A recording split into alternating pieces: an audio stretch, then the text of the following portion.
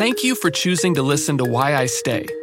After this episode, be sure to check out our latest podcast series, Answers, a show where Patheos tackles common questions about the world's different religions, such as what makes something kosher, why is there a hell, and what are the names of God.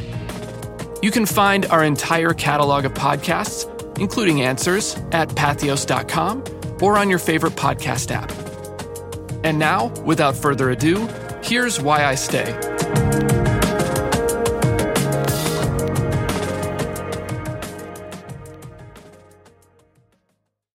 Yeah, I mean, I'm gay. I'm a lesbian. I never imagined that I could be gay because I was a good Christian and I loved Jesus. Like, I genuinely loved Jesus. This is Why I Stay, a show about faithfulness in the face of judgment, hurt, and betrayal. Bridget Eileen Rivera grew up thinking that all gay people went to hell, only to discover that she herself was gay. She planned on keeping that to herself forever until she was outed by a friend at her local church. And instead of responding with love and compassion, her church made her feel like a failure and a sinner, even though she'd always been celibate. Bridget has written a book called Heavy Burdens: 7 Ways LGBTQ Christians Experience Harm in the Church. It tells her story and describes the ways that her Christian community could have responded better. I wanted to know from Bridget why she still was committed to her faith, even though it cost her so much and made her an outsider to most communities.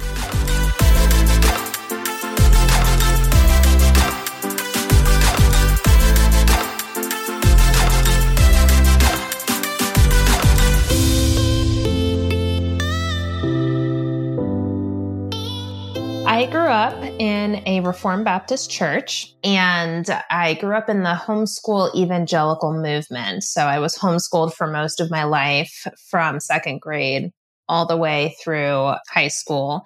And I have 7 siblings, which is, I guess, kind of the stereotype that homeschool families have just tons of kids. And I had a very good childhood. Me and my siblings were all very close.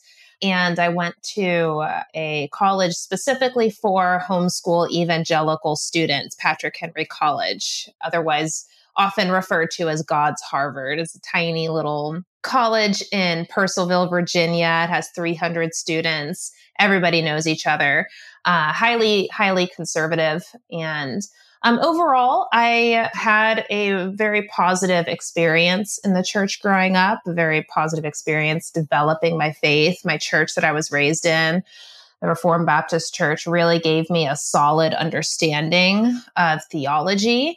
And at my college, I really developed some really good relationships that were very formative for me. So overall, I'm very grateful for how I was raised, my upbringing, my background in the faith, and still find that I rely heavily on those foundations in thinking about my faith today. Growing up in that kind of culture, I'm sure that you heard a lot of jokes and implicit things about gay people, queer people. Mm-hmm. Yep. As you were growing up, what were the attitudes you picked up, both for you personally and the ones that you heard about the queer community, gay people, lesbians? Yeah. So the message that I heard is one that I think was pretty typical at the time. I grew up in the 90s. And by that time, the kind of narrative about gay people was pretty solidified. Gay people rebel against God. And it's a choice. They are choosing to engage in a sinful lifestyle. So being gay is a choice to rebel against God. And God sent AIDS as a punishment for their sins.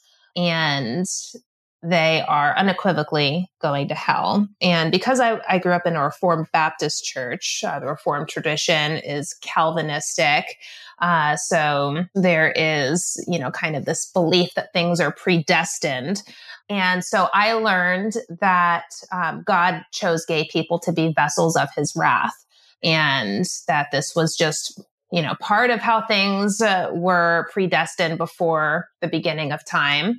And therefore, they are inherently sinful and destined for hell. And that was the message that I heard, which honestly was not really that typical. I mean, it kind of sounds shocking and a little extreme saying it out loud, but honestly, it was not all that uncommon, and still is a very common perspective.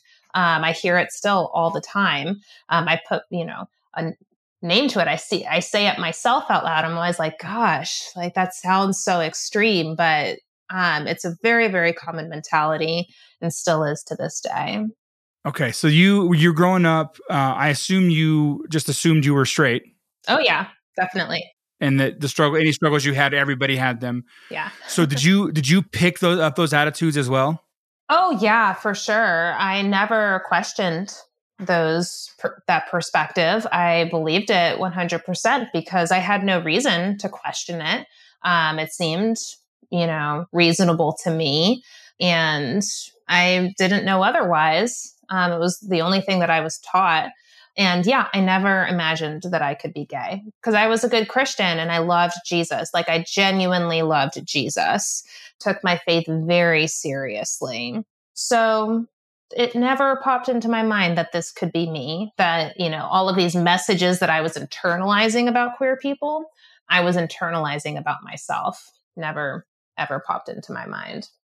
When did this challenge or this journey for you really start, where you start looking in the mirror and going, oh, wait a minute, is that me?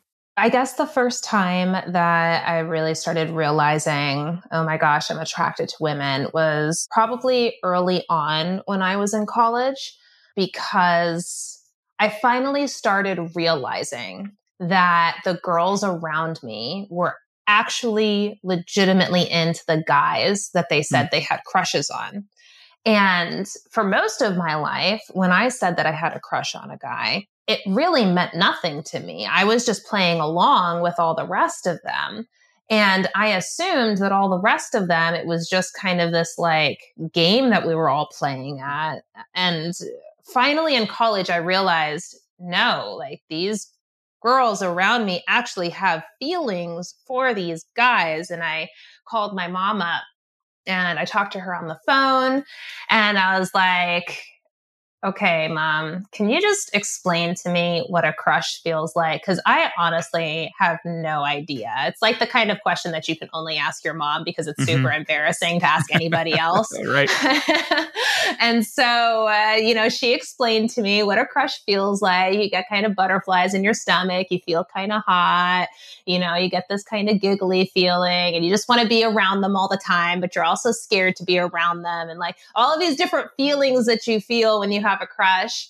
And that was for me the moment where I was like, oh my goodness, I definitely have felt that before, but not for a guy. And that was the moment where I started to realize that I had attractions for women. I did not use the word gay. I did not even allow myself to think the word gay. But that was when I started to realize and really start, I guess, wrestling with what this could mean for me. And it was a journey. It was not easy for me to reconcile. And like that was the beginning, but I definitely did not really start coming to terms with what that meant for me until years and years later.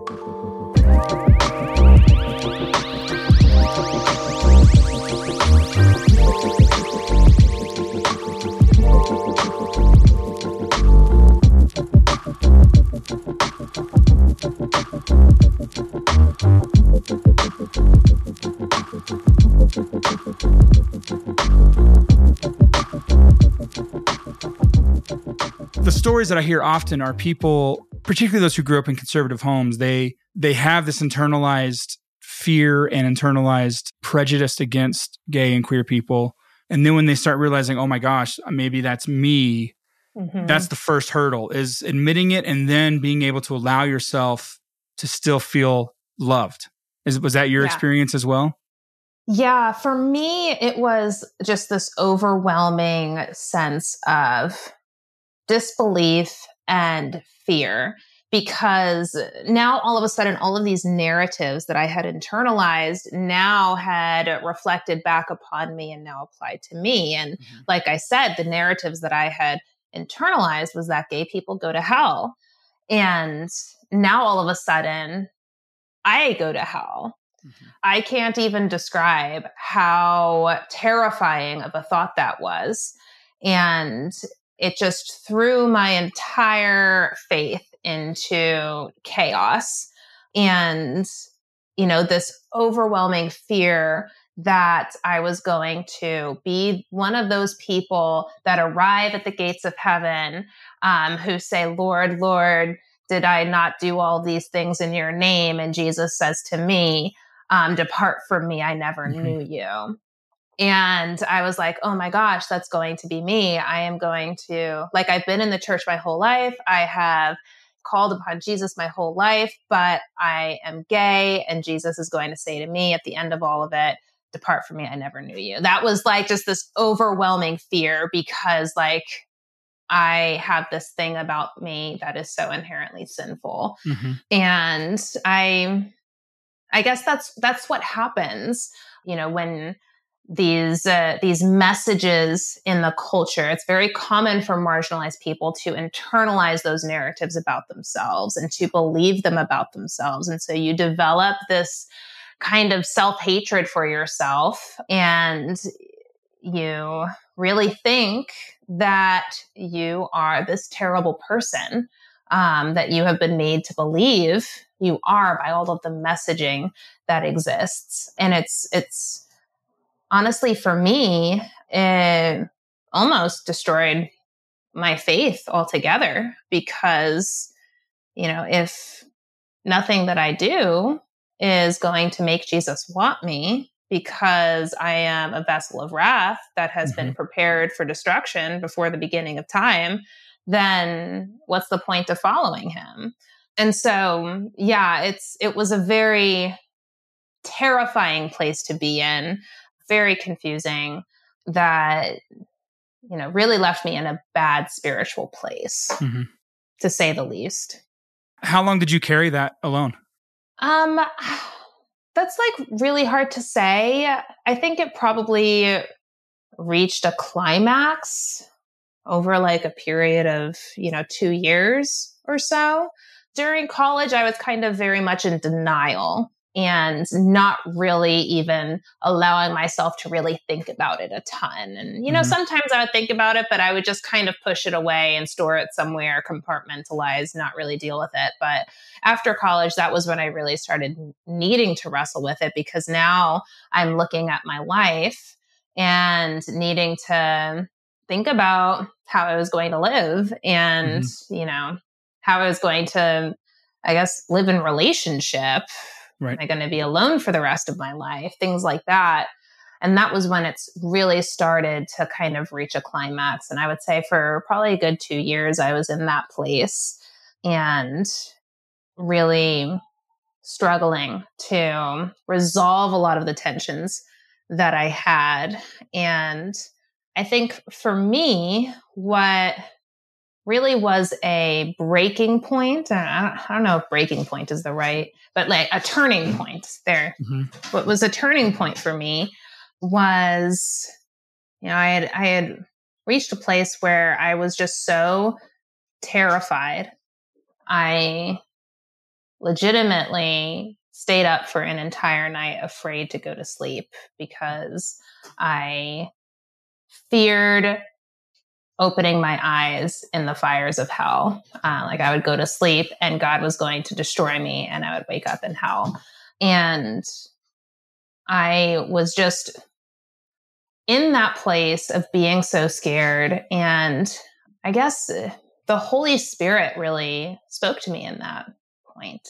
And it was kind of almost like this war between the Holy Spirit on one hand and the enemy on the other. And I was hearing almost audibly in my mind as I was wrestling, just this voice telling me, God hates you. God doesn't want you. You are condemned. You are damned.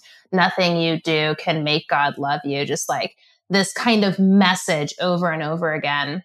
And in that moment, I decided to pray. And so I started praying to God, and the Holy Spirit kind of spoke through that voice of death, and spoke the truth of the gospel, that I am God's child, that he loves me, that nothing can separate me from him. Nothing, including my sexuality, can separate me from the love of Jesus Christ. Me being gay is not a source of division between me and God's love. Not even that can separate me from him. And that, I guess, was the turning point, being brought back to that verse in the Bible and realizing that my sexuality was included in this, that nothing can separate me. And that included the fact that I was gay. And just realizing that I had been lied to. And the lies that I had been fed had perverted, had twisted the message of the gospel in my life.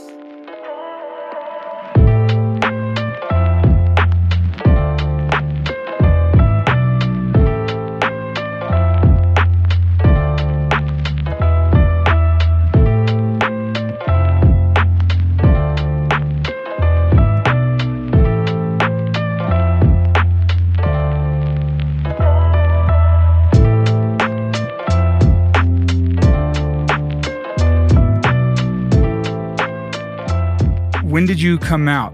Where were you? How old were you? Was it a small group of people? I mean, I found you on Twitter as a celibate gay person. So, yeah, how did you get from point A to point B there? I actually did not ever really come out myself, have a voluntary coming out moment. A lot of times people see coming out as the gay person goes to their parents and declares this thing, posts on Facebook, I am gay, those types of things. And I never really had that moment.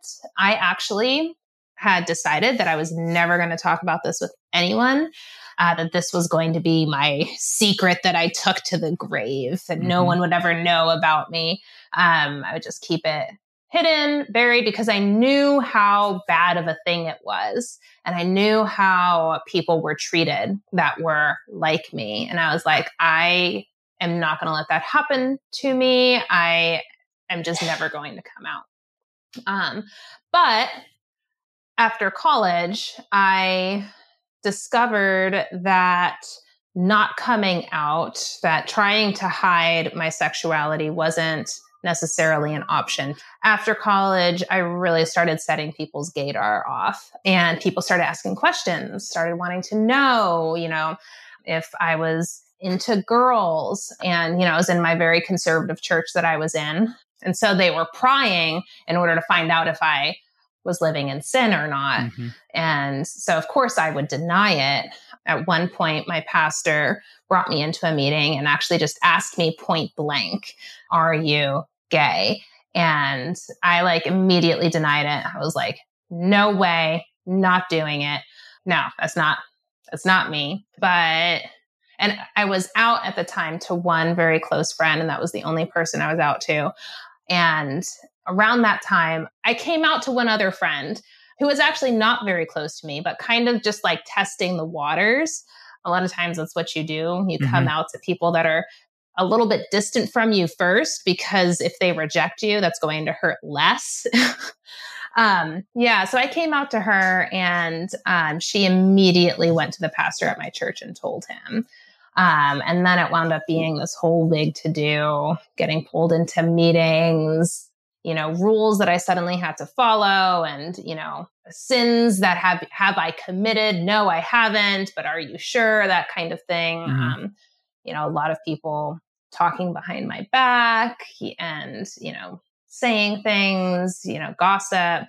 So it was not the best experience, and not something that I was actually looking to have, not something that I asked for. But, it was what it was. And I guess that was the beginning of pushing me out, because I had been brought out, and I found that I no longer had a choice but to talk about this in order to reclaim the narrative, in order to correct what people were saying about me.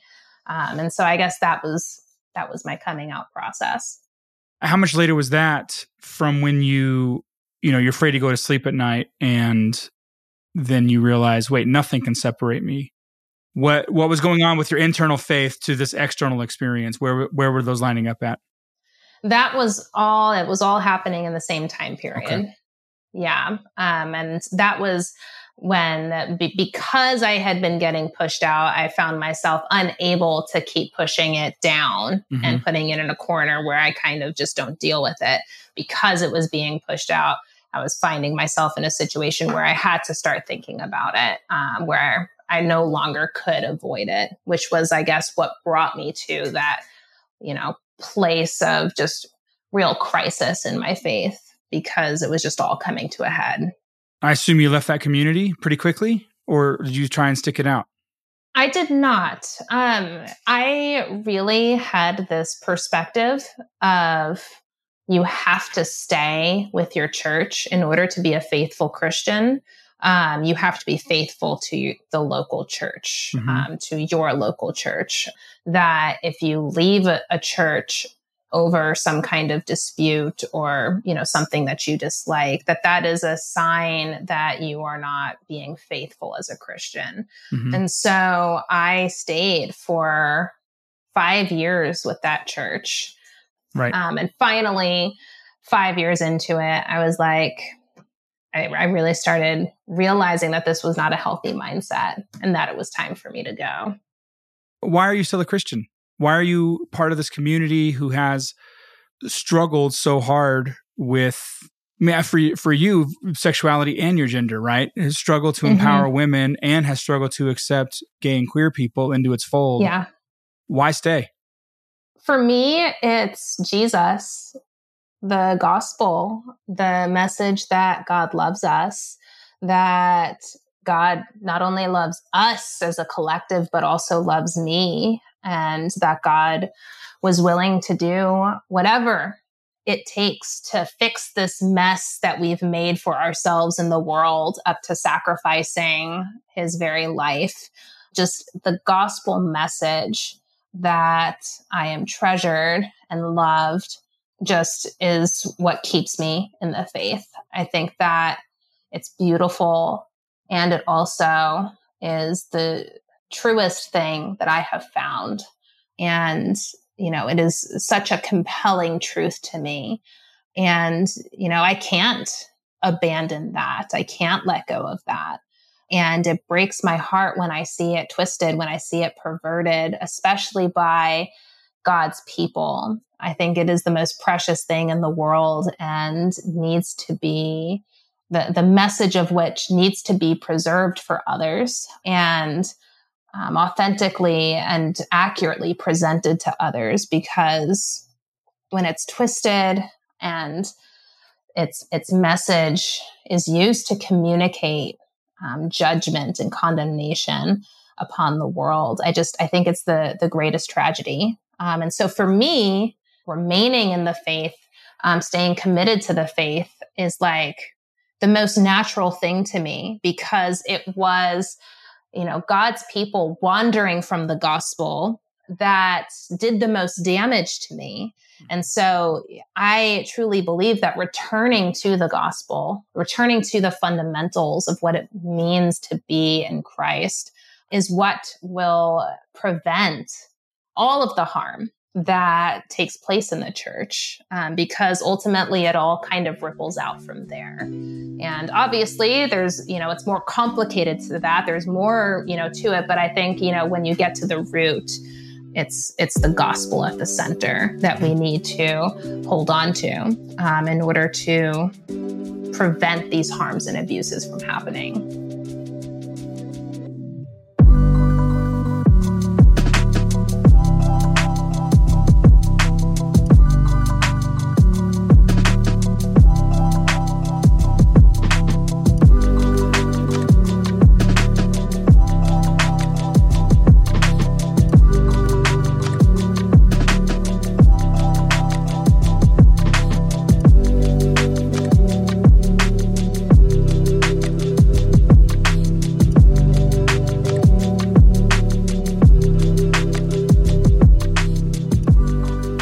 Something else I'm going to ask every guest. How do you draw the line between influence and enabling. So if you're part of these communities that, struggle with some of these issues, at what point are you just empowering them to continue to distort the gospel? And how do you know when you're there, and how do you know when you're helping them to restore the gospel? Yeah. So the way that I see it is enabling is being silent. It's not stepping up to bring change. It's not choosing to challenge others and the assumptions that they often make. It's speaking up when things are said that are harmful to other people. I think enabling is all of those things. At the same time, I think enabling is also going in with guns blazing, angry and overbearing, arguing with people, making all these demands right up front. I think that's also enabling. And I don't think this often gets named, because when you go in angry and overbearing and argumentative, and that shuts people off, that makes people dig in. That honestly just makes them worse than before you went in. You're just making things worse. And so enabling is at once being silent, but it's also being too loud. Because when you are too loud, when you are too overbearing, too argumentative, that pushes people further into their harmful position, causes them to dig in. And so, it's important not to do either. And so for me, the way I see it is influencing churches looks like challenging other people to think about what they believe, to consider other perspectives, to not necessarily take for granted the assumptions that they have. I think influencing churches looks like speaking up when harmful things are said, suggesting change, taking initiative to bring about those changes. And alongside that, I also think it looks like being strategic, understanding where people are at, and realizing that if you come in with too many things to address, none of it is going to get addressed. People don't go from A to Z by skipping all the letters of the alphabet. They got to go from one step to the next to the next. And so for me, it took me years to come to terms with my sexuality. And I'm gay. And so it will also take other people time. And so I think having influence in the church is at once speaking up, speaking out, challenging people's perspectives, but also knowing which hills to die on and which ones to save for another day, for the sake of bringing people along. Because if we don't have patience, if we don't have a strategic mindset, then people are never going to move along at all. And so I think that's really important. And, understanding that queer people don't always necessarily have the energy or the capacity to do those things, because we've been doing those things often for years and, being really, really mistreated because we are queer. And so, for queer people, there's often just an inability to do that because we've run out of steam. Right. And so, it really makes such a difference when non-queer people step in and fill that gap and, take up a role of speaking out and challenging and really seeking to bring change. That makes such a huge difference, because oftentimes we don't have the capacity to do that anymore because we have just run ourselves dry. You are traditional in the way you interpret scripture, so you're celibate. How would you define an ally as someone with that traditional interpretation? I think that is a tough question to answer when you come from a traditional perspective, because there's always the fear that you are going to be legitimizing sin. But from the way I see things, I think it's important to affirm that LGBTQ people are equal heirs to the kingdom of God, regardless of what they choose to believe about gender or sexuality, about same-sex marriage, celibacy, all of these things. Regardless, that LGBTQ person has equal standing in the kingdom of God as you. And their perspective on gender and sexuality deserves to be respected as a position that they have sought God's will on, that they have spent oftentimes years searching scripture on, and comes from the same desire to submit to God's law as yours does. Mm-hmm. And also speaking out to defend their equal standing in the church, because oftentimes they are not treated that way. So you've written a book with the purpose of helping people in the church, people within the church, grapple with some of these issues, some of the harm that have been caused, some of the dangers for gay people. Can you tell us a little bit more about what that book is? So my book is called Heavy Burdens: 7 Ways LGBTQ Christians Experience Harm in the Church. And in the book, I go through the ways that LGBTQ people are discriminated against. And I name 7 big overarching themes, and I unpack them and the reasons for them and how they manifest. I share very personal stories from LGBTQ people that I know and things that have happened to them in their lives. At the end of the book, I kind of review everything that we talked about, and I walk through some suggestions for creating a healthier church for LGBTQ people. And so my book is really designed to kind of help people understand what it's like to be queer in the church. And instead of having the magnifying lens on queer people and debating whether same-sex marriage is biblical or not and all of these questions, I take the magnifying lens and I put it back on the church, and I seek to really walk through and think through the problems that exist in the church. Instead of having the magnifying lens on LGBTQ people, I turn it back on us, the church, Christians, and I ask the church to kind of examine its own position, its own assumptions, and the contributions it has made to lasting trauma and what it needs to do in order to bring change. And so that's my book.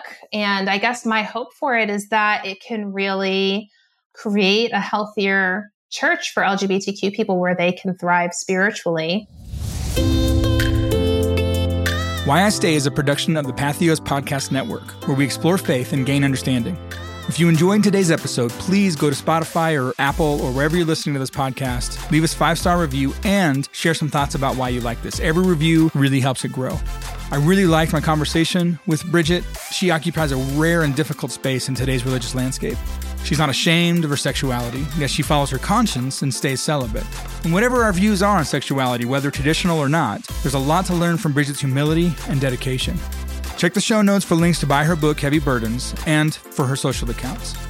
Why I Stay is edited and mastered by Clinton Battles, and it was produced and hosted by me, John Osborne.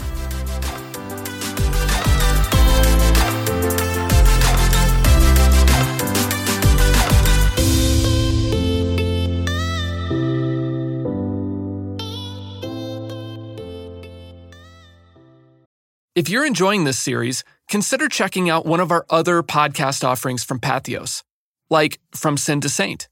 Some people might point to his anti-Nazi activism as the key thing for them. I mean, I'm compelled by that, but I think it's his theological and ethical underpinnings of his choices that really resonate for me. This willingness to die for his beliefs has inspired both religious commitment and religious violence. There were a couple of high-profile murders of abortion doctors and bombings of abortion providers in which the people who were convicted of the crimes identified Bonhoeffer as their inspiration. In this 4-part historical exploration of the life and legacy of Dietrich Bonhoeffer, join creator and host Josh Lash as he sits down with experts and walks us through the intriguing and complex life of this revered German theologian and martyr. Or consider checking out the Bible Brief podcast. So let's talk about for a second just what is it, what's in there, how do we just untangle all of this and figure out, is it something we should even pay attention to? I think that this is perhaps the most misunderstood book of Scripture. Would you agree? Pretty much hands down. In this special 3-part series, host Lori Denning and guest Dr. McLean Heward sort through some of the popular misunderstandings about the New Testament book of Revelation and examine what this ancient apocalypse might mean for us today. You can find From Sin to Saint, the Bible Brief podcast, and our entire podcast catalog on patheos.com or on your favorite podcast app. Check the show notes for helpful links and more information.